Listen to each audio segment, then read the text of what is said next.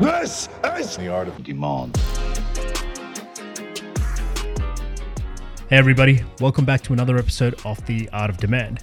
We put the show together to host a number of sales and marketing conversations around strategies, tactics, mindset, a whole range of things that enable you and your companies to generate real customer demand, capture customer demand, convert customer demand. I found in my experience that there's a lot of conversations and a lot of activities going on inside companies where often the focus is on the wrong metrics. We're chasing gimmicks and hacks, or there's a disconnect between sales and marketing teams. There's a disconnect between leadership and their marketing teams. And there are so many obstacles to generating or developing marketing strategies which create real revenue growth, which drive incredible revenue growth inside of companies. And on this podcast, we have a number of different guests that join us for the range of discussions that we're going to be hosting over the next couple of months. We are going to be hosting one episode each week that you can access either on our Apple Podcast channel, Spotify, or YouTube. If you take any value from any of these episodes or there's any questions, I encourage you to reach out to us, find me on LinkedIn, find my team, subscribe to the podcast, or check out the videos that go up on the YouTube channel.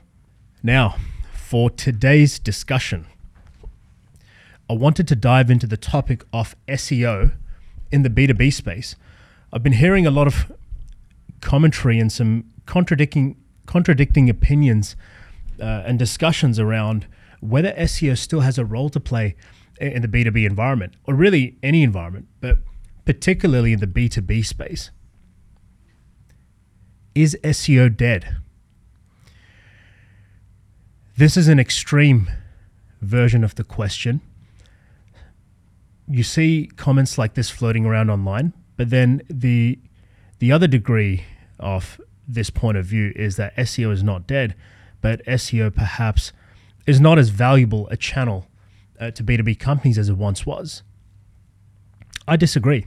I strongly disagree. This is where I wanted to begin the conversation. I don't believe SEO has reduced in any shape or manner in terms of the value it can drive to B2B companies. In fact, I think it's a channel that's consistently growing in the potential impact it can drive to B2B organizations year on year. But what's actually happened? What's taken place? There's a lot of commentary around the fact that when B2B customers are making purchasing decisions, they're going through a lot of research, and they're wanting to buy from people that they recognize, respect, appreciate, and understand. And I don't think I'm saying anything game-changing when I say I agree with this point of view. People do their research before they get to you, and they need more to purchase from you than simply your search result popping up when they made a query online. But here's the thing, right? When you're generating demand for a B2B organization, a product, a service, what you are creating is an ecosystem of activities that run alongside channels that will attract the attention of a person, lead a person into your system, start a conversation and a relationship with you, and then become a customer somewhere down the line if you continue to serve that person in an effective way. So with that in mind, if that's the case, the question I ask of people that seem to be advocating for this idea that SEO no longer holds the same value that it once did, my question to these people is that, are people searching less now online? Are people not making queries online anymore? Is the search engine not being used anymore? Is it no longer a source of information? Is it not a channel that we use on a daily basis to get to answers that we want to our questions? I can throw a bunch of different statistics and numbers at you that would highlight the number of new searches that pop up every day, how much traffic the search engines, Google specifically, sees on a daily basis, to establish the sheer footprint of the search engines, right? But that's not the conversation going on here. I don't think that's the problem. We all agree, if we apply some level of common sense, that people search online. However, what's happening is that the way people search and the things that show up in front of them when they search, those are changing. So the behaviors are changing, and that puts a different kind of pressure on the organizations that are seeking to use those same channels as a source of traffic or as a source of prospects. So what's actually changed? What has changed in SEO when it comes to B2B marketing? In this argument, I've heard a lot of people make the comment that nearly half or 2/3 of all searches no longer result in a click. There's some statistics published on SparkToro. Rand Fishkin, who originally founded Moz, considered a leader in the SEO space, and then sort of walked away from Moz to focus on SparkToro, which is a platform that you can utilize to connect with or research influencers and media prospects, as far as I understand. There's a stat published on there where I read that 2/3 of all searches don't end up in a click, meaning people don't go to another page. So let's dissect this, right? What's going on inside the channels?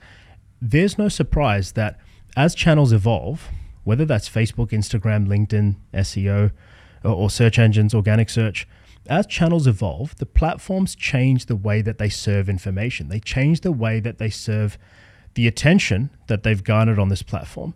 They want to keep you on their platform as much as possible.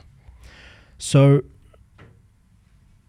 if you have an SEO strategy, if you designed an SEO strategy 10 years ago, your goal would have been to find the highest converting phrases. Typically speaking, you would have found the highest converting phrases, or the searches that are likely to bring in customers, get your pages ranked for those, suck the traffic in, sell the product you have to sell.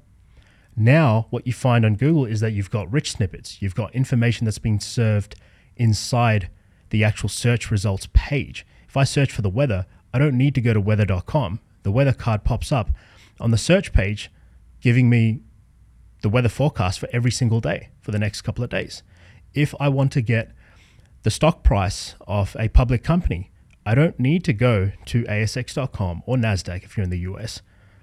To get the stock price, I'll type in the ticker and the stock price and the trends over several months, years, the market cap, every bit of information I need about the company, it will show up in the search engine. So the search engines are now being designed in a way where Google particularly, where a lot of the information you need access to can be served on that results page. So the argument is this: the search engine doesn't want you to leave the page. Therefore, you are not going to generate traffic. Therefore, it is not a good investment decision for you to focus on the search engines when they are more motivated to keep the traffic on their own site. Now, if your sole mission is to drive traffic to your website, then that's going to be a problem for you. But here's the thing.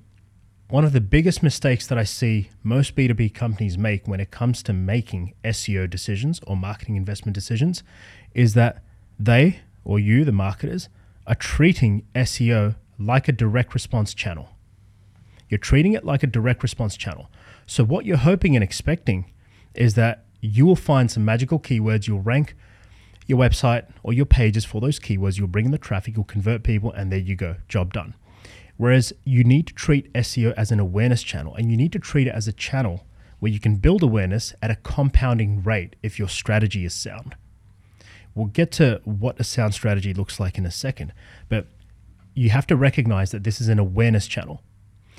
If you play your cards right, you can develop a footprint in the search engine where you have a range of information and insights that's being served with your brand name's label on it. Even if the traffic didn't get sent to your page, your brand name's label is showing up. This information was taken from weather.com. Is SEO dead?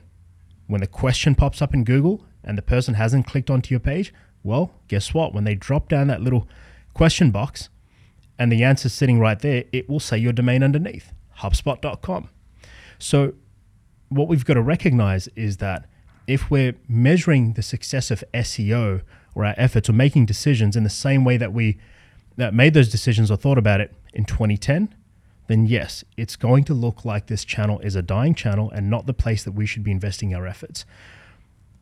But if we consider that this is an awareness channel, we consider that there are more and more searches being conducted online than ever before, we consider that we can win attention when people are searching things that don't directly relate to our product. We can win their attention when they're searching for answers to problems. They're making certain queries that fall outside of what we might offer. We have an opportunity to get people's attention in the places that they're hanging out, in the process that they're going through in any manner of their work, any day of the week. What we recognize is that, or what you will recognize is that you've actually got access to a major source of attention, not necessarily traffic, attention, and you've got the potential to create touch points with people that can grow at a compounding rate. So how do you as a B2B company make use of SEO as a channel in an effective, profitable, sustainable way? First of all, as a B2B company, SEO should not be your sole driver of business. It's not the strategy, it's not the channel, not the activity you start your demand generation or your growth marketing efforts with. It's a supplement. It can act as a catalyst to everything that you do, and it can be a tool to amplify the impact of all your other activities. If you have a really good message, if you have a great content strategy, if you have really effective offers and promos that people can connect with or make use of once they've connected with your brand, then SEO can act as an amplification tool. It's a catalyst, right? If you measure the success of SEO in a matter of leads, traffic, clicks, you're going to be left disappointed, at least in the short term. It is a channel that can drive a very real direct response impact to your bottom line. You can generate qualified inquiries and leads through that. You can generate attention. You can, if not become the preferred provider for something, because SEO alone is just a traffic driver, you can become at least one option for someone evaluating multiple options in a product range. But the real benefit that you'll get from SEO will be when you utilize it as an awareness tool, as a channel that enables you to create new touch points with prospective customers and clients, and as a tool that you utilize as a catalyst to everything else that you do. So as a B2B company, if you want to make use of SEO as a channel in your mix, the next thing you've got to recognize is how you run a strong SEO strategy. SEO strategy, especially for a B2B company, in its finest form, is a content and a PR strategy. And that's what you've got to recognize. Now, with HubSpot's inbound marketing playbook being all the rage a couple of years ago, and everyone having adopted this process where they understand that people make queries, we write content, we publish it, and we get traffic, I think we all understand that the name of the game is content creation. But I need to go a level deeper than that, because that's not enough anymore. And that's where all the bullshit is happening. There's too many people out there that are creating content for the sake of creating content, because the HubSpot inbound marketing playbook said that's what you need to do. Anyone can jump into SEMrush, Ahrefs, any of the group of organic search research platforms and find 20 keywords that they write content for, but that is not SEO in its finest form. Content strategy, PR strategy, these are not activities you can implement by simply creating the same crap that everyone else is putting out there.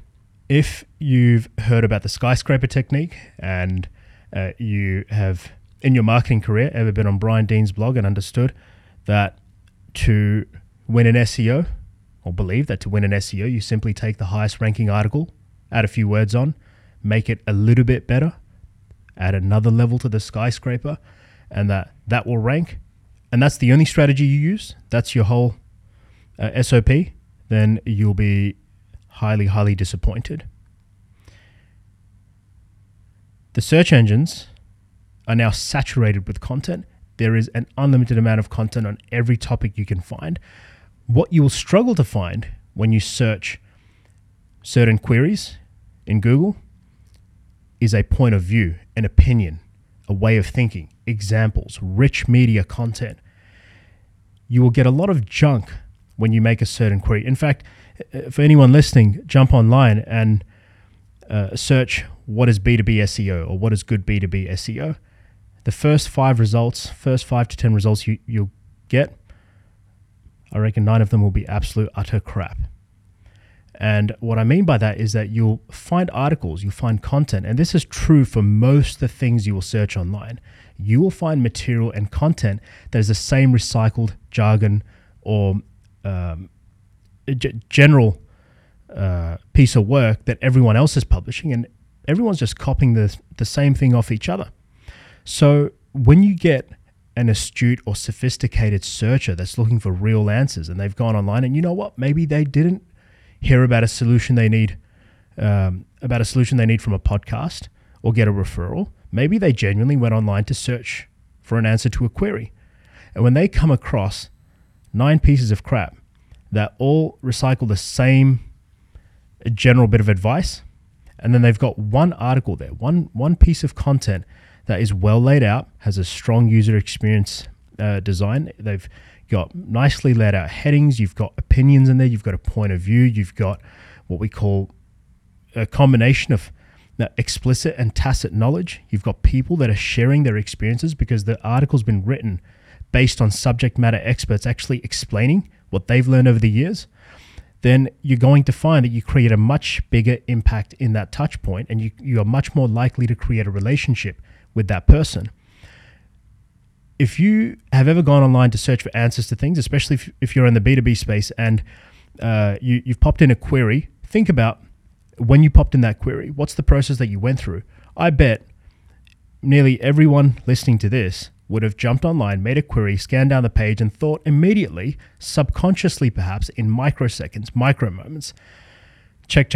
Actually, these 3, yeah, I kind of know that these websites usually deliver content like this. It's high quality or low quality. You know what?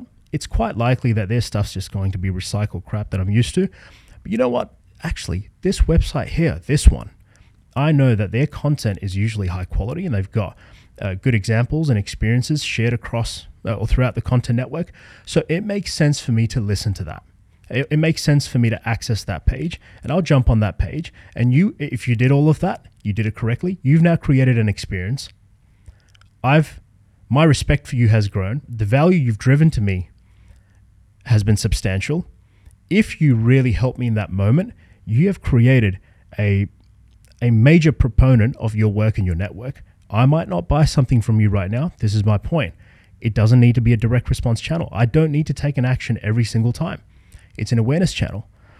But what you've done now is made someone aware of your brand. And the next time I go to search something and your work pops up again, I recognize you for being the quality provider of advice, knowledge, and insights. Therefore, in a sea of 6 pieces of crap, I'm going to find your article. I'm going to find your domain. I'm going to end up back on your site. And the beauty of all of this is that the stronger your content network, the stronger your content operations, as you scale this footprint out, the results that you get and the amount of awareness that you're generating is compounding in growth. It grows at an exponential rate because once you earn your positions for those queries in the search engine, you are no longer you will go back and refresh your content and make edits and updates to it, but you are not now paying for each and every single person that clicks on your listing. I'm going to clarify, SEO is not free. So people out there that call SEO free traffic need to recognize you still have to pay for content. Yeah, you still have to pay for management of that content network. You still have to pay for distribution of that network. However, the growth that you generate from a well-designed SEO footprint is compounding in nature if you play your cards right. So you've got a platform, you've got a channel where you've got people making millions, billions, trillions of queries every single year. And you have the opportunity to make yourself a preferred provider of advice, insights, and knowledge to that group of people. There are countless queries in there that you can serve answers for, and these people will pay attention to you, and you have an opportunity to put your best foot forward with quality content, great experiences, a point of view. You've got an opportunity to demonstrate your experience and start a real relationship with someone that could then return back to your site, your content many, many times again and tell everyone else about it. That to me is one of the most powerful tools that's available to us as marketers or business leaders. And any person that's seeking to scale growth at an organization. I was looking at some searches earlier around various things, just questions that I've been kind of analyzing to see how the search engine is being used by different organizations. So jump into the search engine and type in, what is product marketing? you're going to get a bunch of different results. HubSpot often taking the top spot, and there's no surprise there. But you've got HubSpot, you've got Product Marketing Alliance, Drift, Aha, and Widen, an Acquia company. Now let's compare two of the results here, right? If I pop down and we look at Widen Collective, however you pronounce that, what is product marketing? I get an article that pops up that very clearly answers what product marketing is. Small text, very, very text heavy. As I scroll down the page, no graphics, no media, no examples. Looks like textbook definitions. It looks like I've picked up one of my law school books from back when we were needing to read thousands of cases to pass an exam. Let's flick across to Drift. And Drift, I know, so this is the experience I was talking about. Drift, I know to be someone, an organization and a team that tends to create quality content. They like to serve their audiences with material that goes beyond just textbook definitions. So if we look at the article that comes up by Drift, now immediately I think about it from a UI or a UX perspective. I think about the experience I'm getting as soon as I hit the page. Big bold headline, graphic to get my attention, a real author with a date, which signifies that this is something that's gotten recent attention. Maybe I relate to the author as well. Not often the case, but we've created an immediate connection with the reader. They've given me some simple definitions. They have outlined what product marketing is. There's some links. There's a bit of a table of contents. But as soon as you start scrolling down, you start getting hit with rich content. They start delivering an experience where I'm able to visualize the answer to the query that I've made. Their branding is obviously layered all across it. So instantly I'm connecting all of these changes in perception with this particular brand. I can see that the tone, the language is reflective of an opinion or a point of view. They've taken that topic and made comparisons to traditional marketing. So they've really extrapolated the other queries or questions I might be thinking, or appreciated the kind of marketer I might be, to give me a real experience in resolving my query. They're giving me substance and depth. Scroll down a bit further, there's a comparison between two different types of marketers, the product marketer and the product manager, and they've explained who these two people might be. Go further down. Again, the depth just continues to build as you move down the page, right? Now, I may not, and I often will not read that whole page. The purpose is not to get people to read the entire page, but there is enough here, and it's well arranged enough for me here to be able to go through the page and get a deep level of understanding to that particular query that I made, and build a lot of substance around my topic of interest, right? So what's happened in this little step of the process?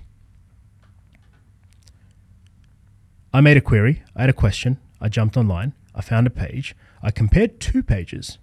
One offered me a rich experience, answered the query really well, built substance around that topic, gave me depth, and made me feel like I now could either absorb that information and continue my research further, but I've won at some level, or I've got the answer to what I need and now I can comfortably move off and think about the next thing that I need to do. Whereas the other page gave me a textbook definition, or at least it looked like a textbook definition. It didn't offer much in the way of a point of view, no experience, no examples, no case studies, and just really, as a marketer, I clearly recognize this is what we call just an SEO optimized page, but really it did nothing to serve the need or desire that I had. So now I trust Drift. That's what's happened. I'm not a Drift user. I don't have a need for their product right now. In fact, that could be argued. Maybe I do. And I have been researching some of their solutions for some of the partners that we work with. But what I've developed now is trust in this platform. They built credibility. I recognize their investment in their audience. I recognize that when they show up again with a result, I can trust to go back to their site or page and get another answer. And that is the value of a quality SEO strategy. If you are chasing clicks, traffic, and leads, and that's your only metric for determining the success of SEO, then you'll be left very, very disappointed. But when you recognize that SEO or organic search is a channel to connect with millions and millions of people and maintain those connections and relationship, maintain that footprint with a little bit of maintenance and management and just a layer of sound quality strategy. You recognize that this is an enormous opportunity for any B2B company or organization, and this is not something anyone should overlook as part of their long-term strategy. Now, I'm going to wrap up today's episode there. I really wanted to dive into this topic because we've seen so many companies thrive, succeed with SEO as part of their strategy or marketing mix. And I'm really disliking some of the commentary that's out in the open right now about the lack of value that some people seem to think that SEO holds as a strategic channel now. As I said, it's certainly not an area that I would bet my entire company on. But if we utilize it, we implement it as a channel that is to act like a catalyst, an amplification to everything that we do inside of our businesses, there is an immense amount of value. Now, if there's any questions after this episode, you guys have any comments or feedback, I encourage you once again to reach out to us. Find me on LinkedIn. Find this podcast on YouTube if you want the video version and want to see some of the examples and snippets that were shown throughout. If you enjoy it, if you like it, hit subscribe, follow us along, follow the journey. We're thinking about doing some live episodes coming in the coming weeks. So if that's something that interests you, then flick us a message, send us your questions, and I'd love to get something organized where we can all get together in a live setting and debate some hot topics. Thank you, everyone, and we'll see you next week.